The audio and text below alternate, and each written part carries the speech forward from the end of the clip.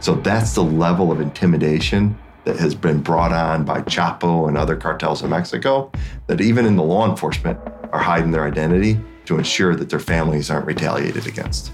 I would say between 2008, 2009, you would see a high peaking point in the violence. After Chapo Guzman escaped from Puente Grande, Jalisco, Chapo wanted to continue the negotiations with us. That's why we have so many pandemics of drug abuse here in the United States, where it could shift from opioids to methamphetamine, then back to cocaine. Chapo Guzman moved very quickly in assessing what drugs were going to be profitable here in the United States. It's 2001, and Mexican drug baron Joaquin Guzman Loera, better known as El Chapo, has spent nearly a decade behind bars. In 1993, he was captured by the authorities in the Central American country of Guatemala. He was extradited home to Mexico and sentenced to 20 years in Puente Grande jail. This is a top security facility, one of the country's finest. But now, at the turn of the new millennium, it's about to witness the most daring escape attempt in all its history. From Noiser Podcasts, this is Real Narcos. On the evening of January 19, 2001, a guard makes his usual rounds through the corridors of Puente Grande. He approaches the cell of Joaquin Guzman. The guard's throat is dry. He always gets nervous when he has to deal with El Chapo. This is a prisoner whose reputation precedes him. The guard's pulse quickens when he notices the cell door is ajar. He gulps. He knows the sight that's about to greet him. True enough, the occupant of the cell is nowhere to be seen. Within minutes, chaos reigns throughout the jail. Guards round up inmates who are interrogated one by one, but none of them shed any light on the whereabouts of the fugitive. The cops arrive and take over the search. They turn every cell, room, and closet upside down, but they find nothing. In the nearby towns and villages, the Mexican army is deployed to raid houses, ranches, and municipal buildings. All to no avail. Chapo Guzman is vanished into thin air.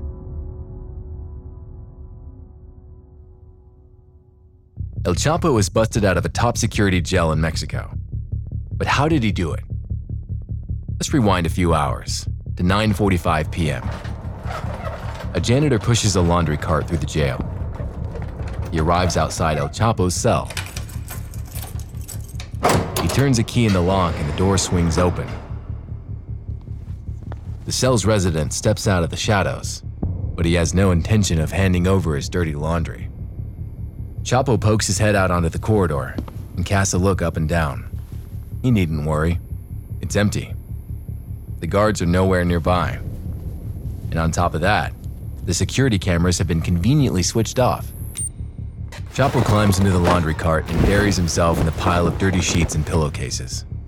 Turns out the guy pushing the cart is no honest prison worker. He might be wearing the uniform, but it's merely a disguise. His name is Francisco Rivera, and he's on Chapo's payroll.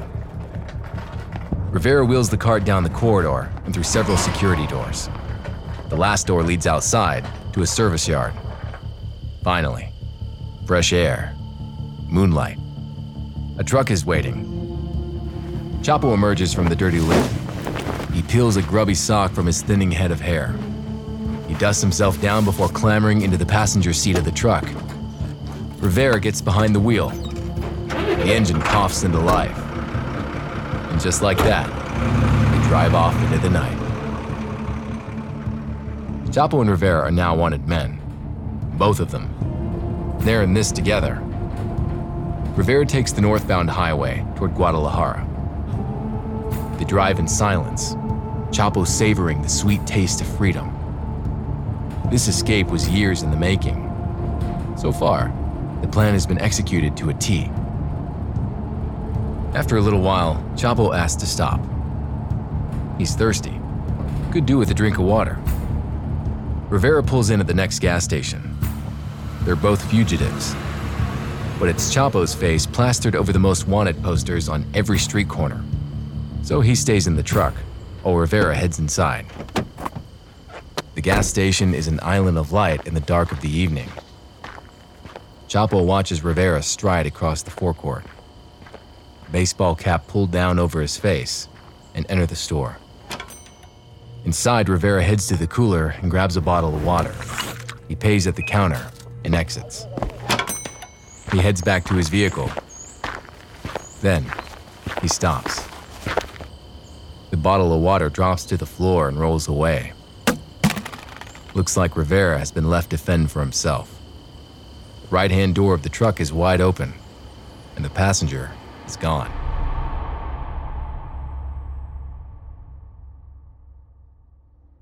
Over the following days, the prison guards at Puente Grande are called into the superintendent's office and given one hell of a grilling.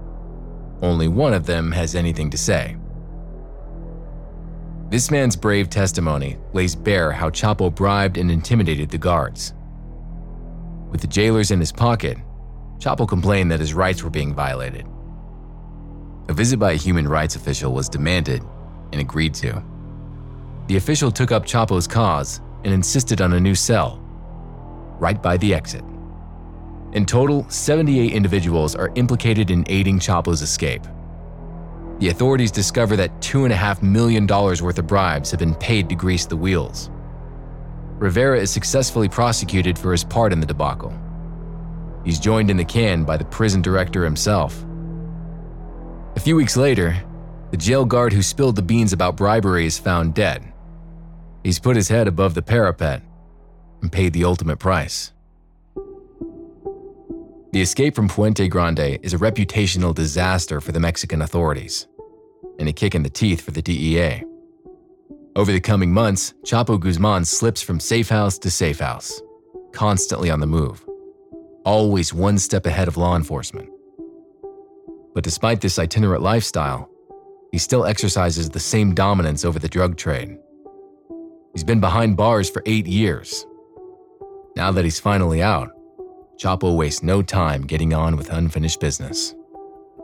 He takes the cartel wars to a whole new level, exacting revenge on his enemies for all their incursions into his territory. Now that he was actually out of jail, crime increased against the Arellano and the Chapo Guzman organization, the Sinaloa cartel. They were killing each other.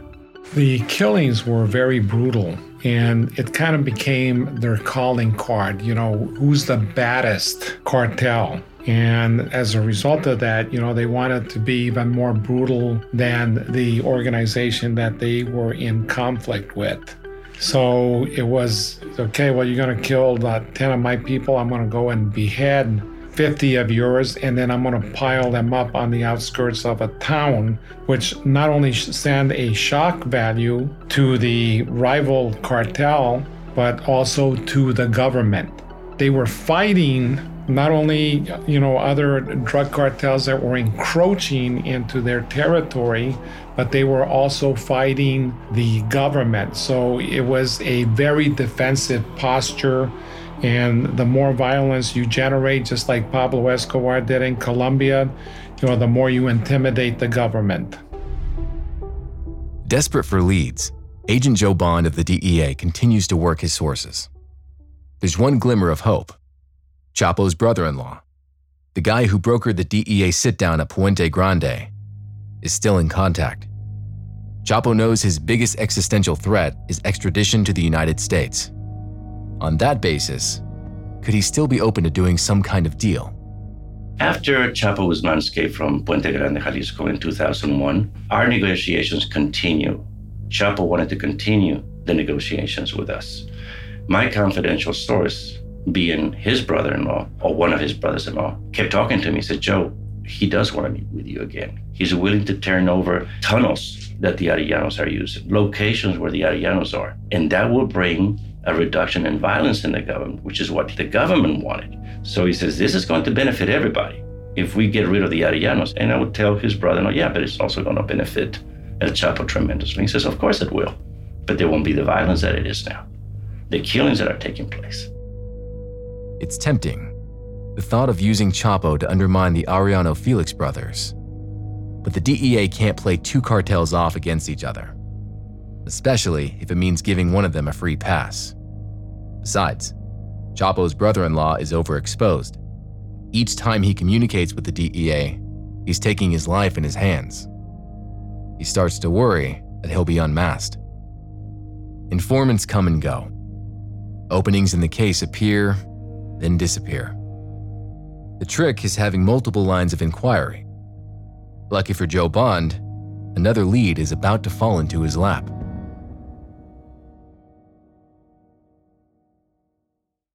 I'm historian Ruth Goodman, host of Noise's newest podcast, The Curious History of Your Home. I've spent my life investigating the hidden history of everyday objects. The vacuum cleaner in your cupboard, sleek and compact today, but when it was invented, it was literally powered by horses and took 4 to 6 people to operate. The minty fresh toothpaste by your sink. Well, if you lived in ancient Greece, you'd be washing your teeth with ground up bones and oyster shells. Double glazed windows? We owe those to a French king's odd fascination with oranges. The Curious History of Your Home explores the extraordinary in the ordinary. Listen to The Curious History of Your Home each Tuesday, wherever you get your podcasts. From award-winning podcasters Noiser, The Curious History of Your Home.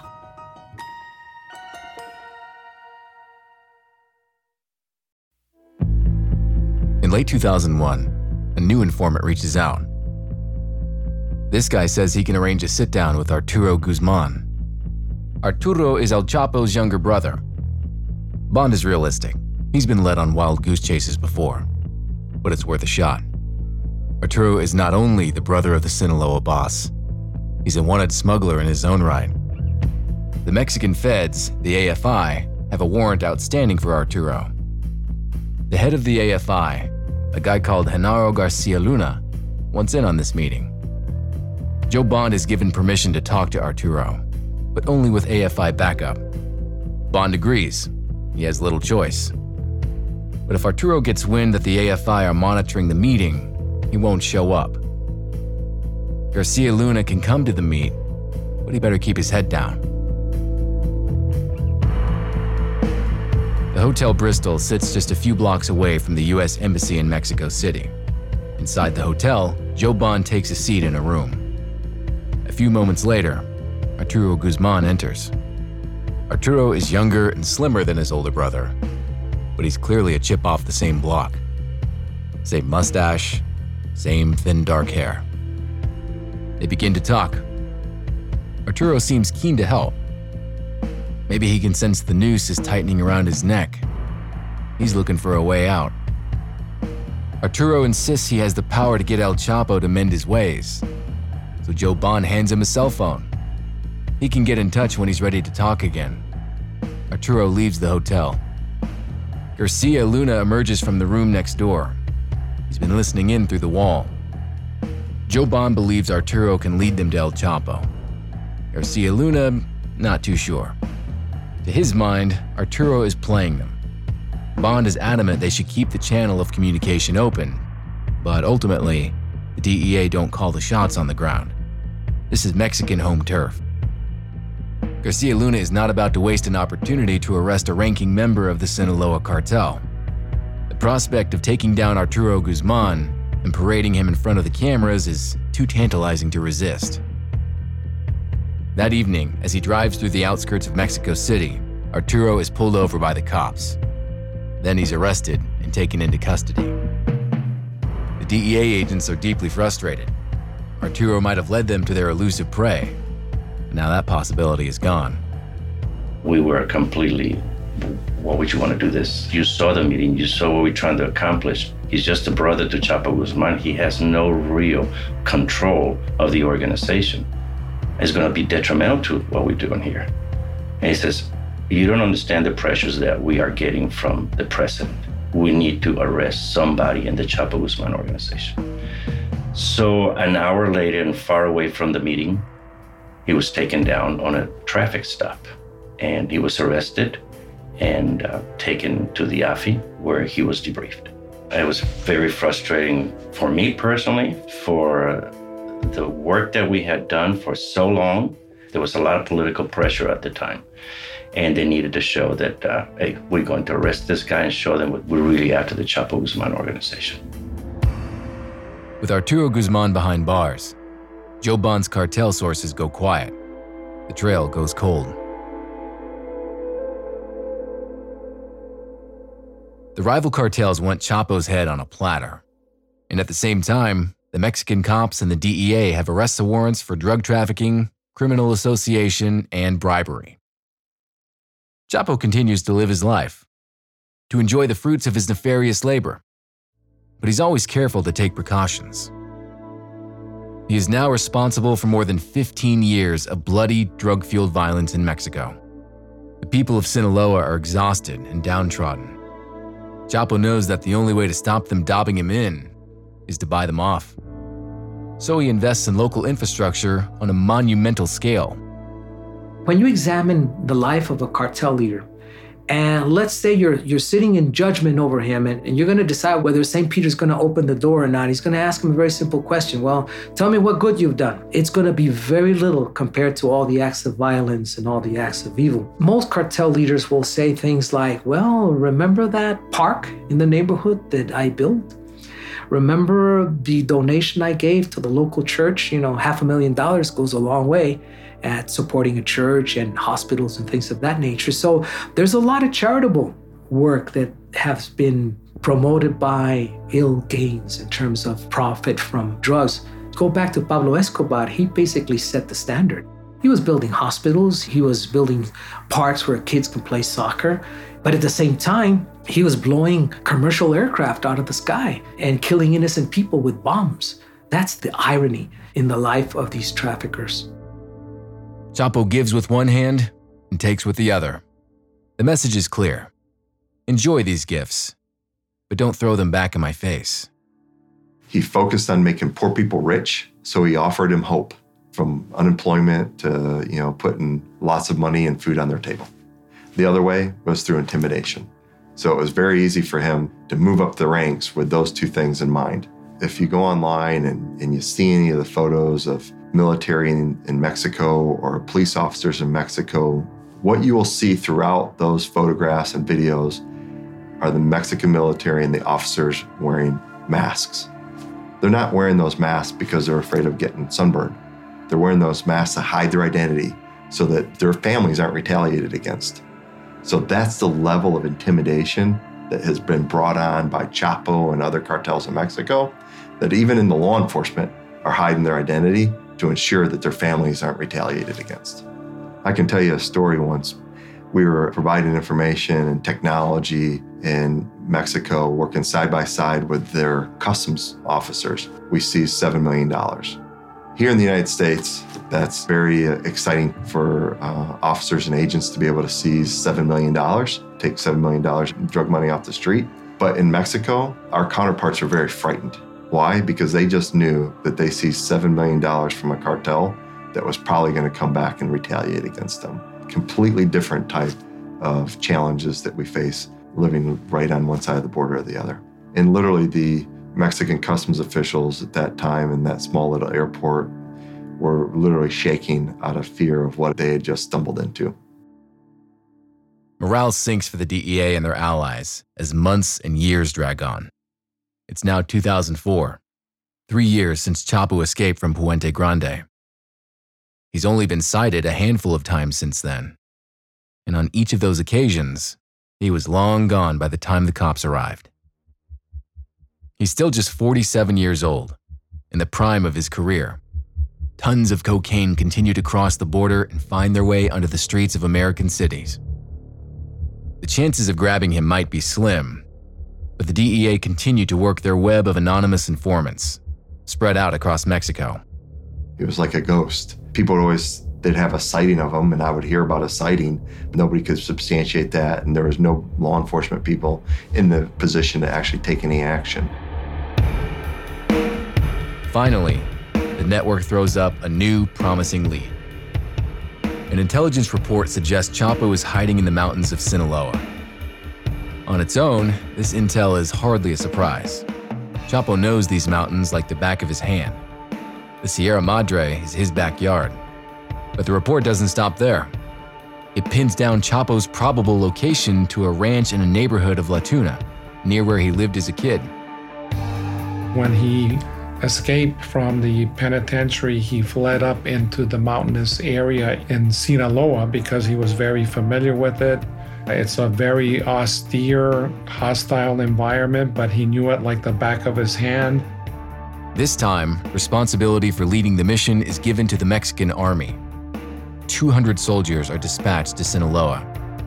Imagine you're running a major global company, and Chapo was. He had a lot of resources, lookouts, scouts. He had extensive counterintelligence operations going on. So when you're going to move in to arrest Chapo, you're not going to do it with 2 law enforcement officers because you'd be outgunned and outmanned.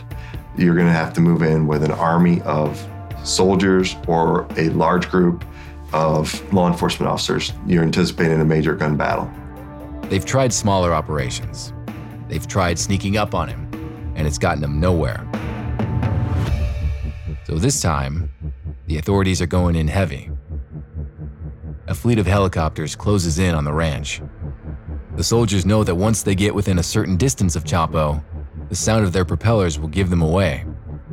There's only one reason military helicopters would descend on this part of the world. What the army underestimates is quite how far Chapo's network of scouts extends. He knew that he was safe there because it was very difficult to generate operations because, he also played the Robin Hood with, the local citizens.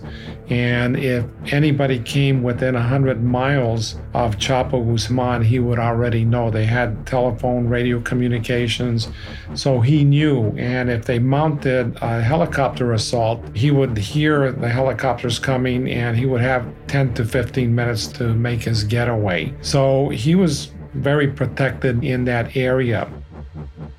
The helicopters have barely taken off by the time Chapo's henchmen spot them and radio back to base. Chapo wastes no time in actioning his contingency plan.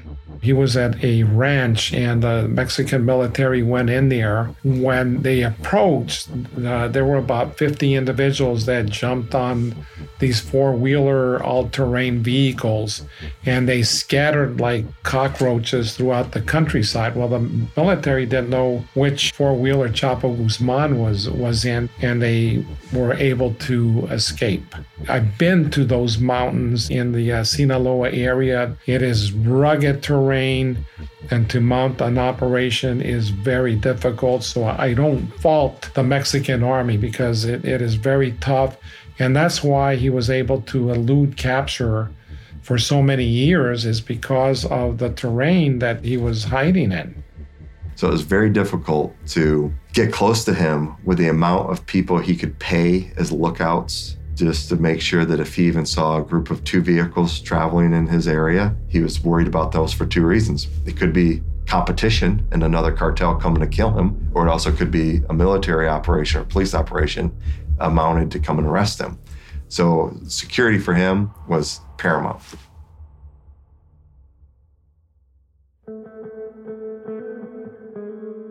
Foiled again. Now, Chapo lays low. Very low. He seems to have learned his lesson. Attempting to live a normalish life, where he travels, socializes, spends his money, only invites pressure. He's safer in the shadows. For 3 whole years, there are no sightings, no new leads. But then in November 2007, El Chapo journeys out from his secret ranch deep in the Sinaloan hills and heads to the northwest state of Durango. His destination is a place called Canales. It's a small rural settlement, buried in a luscious green valley. He's here to attend a beauty pageant. It's hosted by the 17-year-old daughter of one of his deputies. Her name is Emma Coronel. Chapo Guzman arrives at the pageant with 100 armed gunmen. Necessary security, but also a show of strength. In full view of the gathered guests, Chapo announces that he's had his eye on Emma, and he intends to marry her. Just a few months later, on Emma's 18th birthday, That's exactly what happens. It's El Chapo's fourth wedding. After exchanging their vows, the couple decide not to stick around for the dancing. Instead, they make a hasty start to their honeymoon. It's a good job they do. The Mexican army have got wind of the couple's happy news and gate-crashed the wedding party. But they're too late.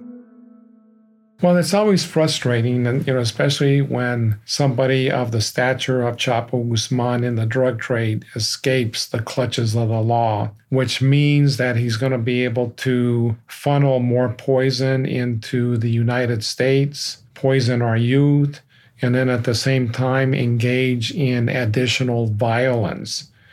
It's like, having a serial killer in your clutches and then he escapes only to kill more people. So it's frustrating, and it really is a horrific situation for law enforcement to have individuals like that escape your grasp. Over the next few years, Chapo Guzman dips in and out of Mexico. He also surfaces in Argentina and Colombia. He travels under assumed names, always preceded by healthy bribes that clear the runways at private airfields or turn the heads of customs agents. During Holy Week in 2011, he's spotted enjoying dinner at a restaurant in Guatemala.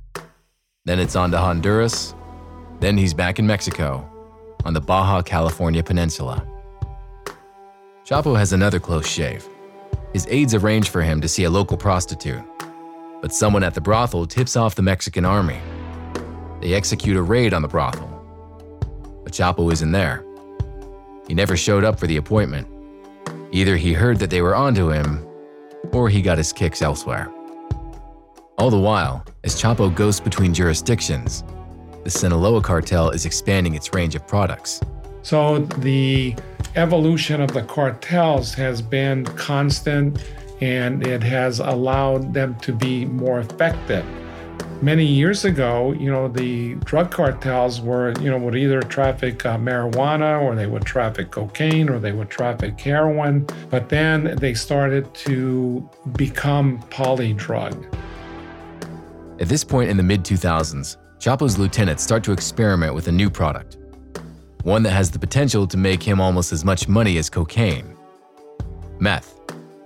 It's produced by mixing amphetamine with chemicals from common over-the-counter drugs. It's cheaper to produce than cocaine and more addictive. There isn't a long supply line stretching down into South America like there is with coke. Meth can be manufactured right here in Mexico. He started to go into the methamphetamine business, and he was buying kilos of the precursor, which is ephedrine or pseudoephedrine in Europe, for $65 a kilo. And then once he manufactured it or converted it into methamphetamine, now all of a sudden he takes an initial investment of $65 a kilo and he sells it for $18,000 or higher on US streets. And for the first time in the history of Mexican drug trafficking, they had a very viable product, and they didn't have to pay the Colombians to do that. They already had the existing infrastructure, and they didn't have to buy more planes, they didn't have to buy more vehicles, and they had the existing pipelines to take that methamphetamine and then, just funnel it right into the US consumer market. It's the ideal product for an astute businessman like Chapo Guzman. Biker gangs in the US used to hold a monopoly on meth, but no longer. The bikers, the outlaw motorcycle gangs in the United States basically control the meth trade. But the Mexican organized crime groups are very astute businessmen, and they saw an opportunity to get into the meth trade. And it has become one of their staples and one of their biggest revenue generators. And right now in the United States, there's a huge tsunami of meth, going across the United States. It's sweeping across America. The cartels in Mexico are very quick to adapt to changes. Users here in the United States are very much like hummingbirds. They go from one flower to the next, But in this case, they go from one drug to another drug to another drug. And that's why we have so many pandemics, if you will, of drug abuse here in the United States, where it could shift from opioids to methamphetamine, then back to cocaine. So those are things that happen here. And Chapo Guzman was one of those that, moved very quickly in assessing what drugs were going to be profitable here in the United States. Some estimates suggest the Sinaloa cartel will go on to supply 80% of the meth consumed in the US. And it's not just meth. Heroin, fentanyl. Chapo is diversifying his portfolio in a big way. He's spreading his bets.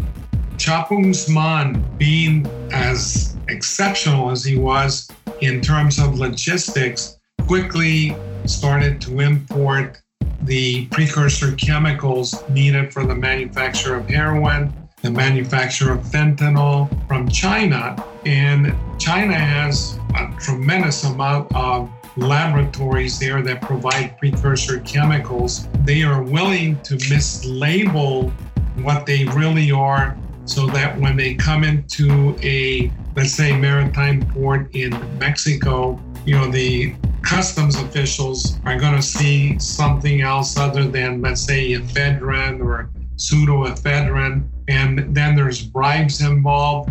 So it makes it very easy for cartels like the Sinaloa cartel to manufacture ton quantities.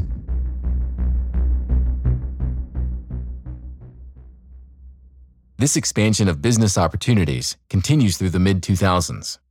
By now, violence between cartels has morphed into full-blown war between the narco-criminals and the Mexican government. The 1990s saw unimaginable levels of violence. But now, even that peak has been surpassed. I would say between 2008, 2009, you would see a high peaking point in the violence. And that also just doesn't coincide with Chapo's chronology of events. It also coincides with the efforts of President Calderon and his movement of troops into the battlefield with the drug traffickers, that also you'll see some spikes in violence with efforts that were in place by Mexican authorities as well. El Chapo has never been wealthier.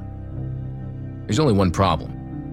He and his glamorous young wife have an immense fortune, but they can't enjoy it.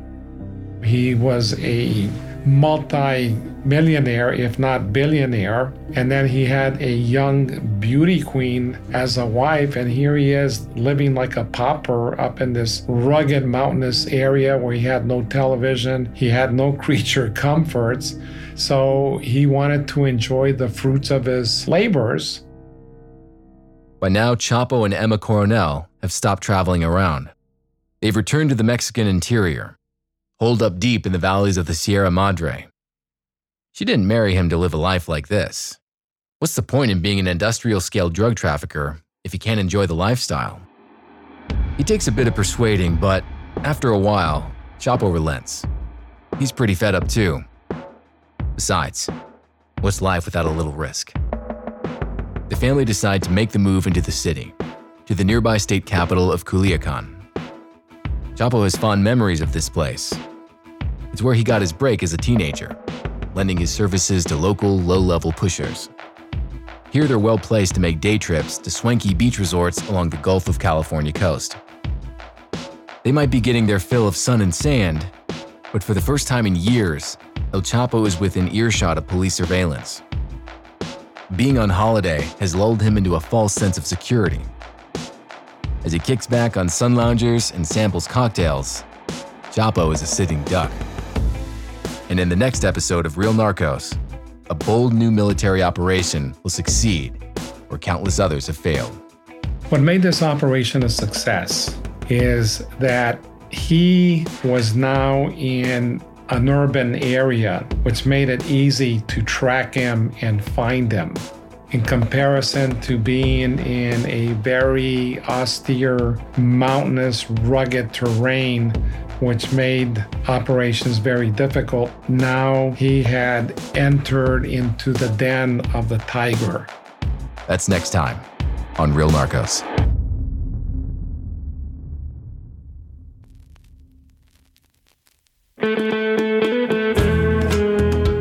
Real Narcos is a Noiser podcast and World Media Rights co-production hosted by me, John Cuban. The series was created by Pascal Hughes, produced by Joel Duddle. It's been edited by Katrina Hughes, with music from Oliver Baines from Flight Brigade. The sound mixer is Tom Pink. Follow Noiser Podcasts on Twitter for news about upcoming series. If you have a moment, please leave us a review wherever you listen to your favorite shows.